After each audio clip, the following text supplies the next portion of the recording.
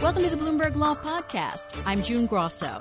Every day we bring you insight and analysis into the most important legal news of the day. You can find more episodes of the Bloomberg Law Podcast on Apple Podcasts, SoundCloud, and on Bloomberg.com/podcasts. The tech giants have become the favorite punching bags for politicians and especially Democratic presidential candidates, with some vowing to break them up and others promising at least to keep them in line, as Senator Cory Booker said on ABC's This Week. If I'm president of the United States, I will have a Justice Department that uses antitrust legislation to do the proper investigations and to hold industries accountable for corporate consolidation. Google and Amazon may be the first two in for some antitrust scrutiny. The federal agencies that handle antitrust matters, the FTC and the Justice Department, are divvying up oversight of the two companies, with the Justice Department taking Google and the Federal Trade Commission taking Amazon. Joining me is Jennifer Reed, Bloomberg Intelligence Senior Litigation Analyst. Jen, have the FTC and Justice Department split up oversight in this way before? Oh, yes. Now, the thing is, the FTC and DOJ share antitrust enforcement. So no matter what it is, whether it's an investigation into conduct of a company like this or whether it's reviewing a potentially anti-competitive merger, they always clear these matters with each other. They talk to each other and say, okay, which one has the expertise in this area? Which one has the interest in taking this on? And they decide which will review the merger, which will investigate the conduct, et cetera. Do we know what in particular they're looking at here? We don't, and it's way too early to say, and it actually could be that they're looking at a number of things. Oftentimes, the way an antitrust investigation starts is that consumers or competitors or third parties in an industry come in and they wage complaints about conduct of some business. And I imagine that there have been a lot of complaints over the years against some of these big tech companies.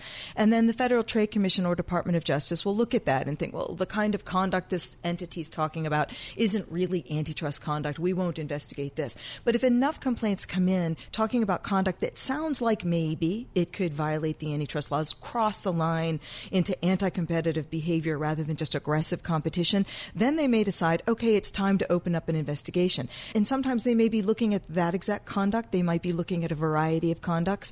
We just don't know, and it's not something that we're going to know actually probably for quite a long time. So U.S. antitrust theory revolves around this harm to consumers. And in this case, Amazon says prices are lower for consumers, and Google says we're not even charging consumers anything. So does the U.S. have real antitrust concerns here? It's possible. What they'll do is they'll get economists involved. In this investigation, they will gather a lot of documents, a lot of data from these companies, as well as data from competitors and other third parties.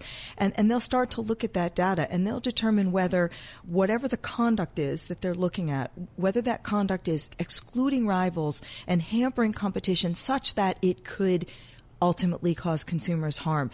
Now, it is difficult, right? Because these companies do offer free products. They offer free services or low-priced products such as Amazon. So it's going to be difficult for these enforcers to go to court and establish that the antitrust laws have been violated. But if you start to look at these things creatively, as courts and enforcers may, such as thinking about the concept of consumer data that is being collected, let's say, by an entity like Facebook as being the price we pay. And rather than thinking about it in dollars, which some suggest, then maybe you do find a consumer harm in the amount of data that consumers have to give up for these free services. European regulators have been after the tech giants, and Google has been fined several times. What makes U.S. antitrust law different, or the way it's enforced different, that we haven't seen those huge fines here?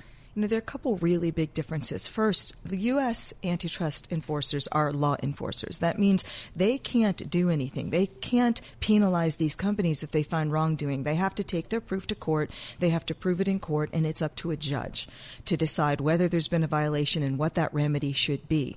On the other hand, in the EU, the European competition enforcer can institute remedies. They don't have to necessarily go to a court in the first instance. They can come in and they can penalize a company as the European regulators have with Google. So that's one thing that's very important. Our law has been court-made. It's basically common law. Very short statutes, the antitrust laws back in 1890 that have been interpreted by the courts. The law is developed based on the courts, and the courts have to decide whether companies are violating the antitrust laws. In Europe, there's a lot more flexibility. flexibility, not only within the way their statutes are crafted, but just within what the competition regulator can do. So does this seem as it's just a shot across the bow, or are we heading toward what Microsoft faced in the 90s, a trial? We very well could be heading toward a trial. That could happen. I think if it does, it's way down the road. So it's really early now to say. It takes a long investigation, and then it takes a determination by the enforcement agency reviewing that there's been a violation and we're going to go to court. Also, these things get settled often. So before they go to court, if the agency is going in that direction, it may be that the company comes up and says, hey, let's settle this. And there's something that they come up with that resolves the matter. The FTC started an investigation into Google in 2011 and then dropped it in 2013. So how likely is it that it's going to be any more aggressive? Or maybe there are political pressures now that there weren't then. Yes, I think there are political pressures now that there weren't. We have an entirely different FTC commissioner staff now than we did. 5 different commissioners then made those decisions in 2013. And maybe different markets, maybe different conduct. You know, that's the question. What is the conduct? Google was investigated by the FTC and certain behaviors were investigated, but there may be different behaviors now having a different kind of an impact. So it's hard to say. Now, as far as the Justice Department, we have Makin Delrahim in charge of the Antitrust Division. Do you know his inclinations, whether that might affect what goes on? Well, the Department of Justice, according to the news reports, has taken charge of investigating Google, whereas the FTC looks like it's going to be or might be investigating Amazon and Facebook. So the big difference there is that Makin Delrahim, as Assistant Attorney General in charge of Antitrust, is basically the decision maker with the Attorney General as to what to do, whether to actually try to go to court to sue the company in conducting the investigation, whether to settle down the road at some point, etc. At the FTC, it's 5 commissioners, and they need a majority vote in order to take any action. So if they do make a finding there's a violation, it would take a vote. If they try to settle it, it would take a majority vote to actually go to court. Thank you so much, Jen. Thank you. That's Jennifer Rees. She's a Bloomberg Intelligence Senior Litigation Analyst. For more of her analysis, you can go to BI Go on the Bloomberg Terminal. Thanks for listening to the Bloomberg Law Podcast. You can subscribe and listen to the show on Apple Podcasts, SoundCloud, and on Bloomberg.com/podcasts. I'm June Grosso. This is Bloomberg.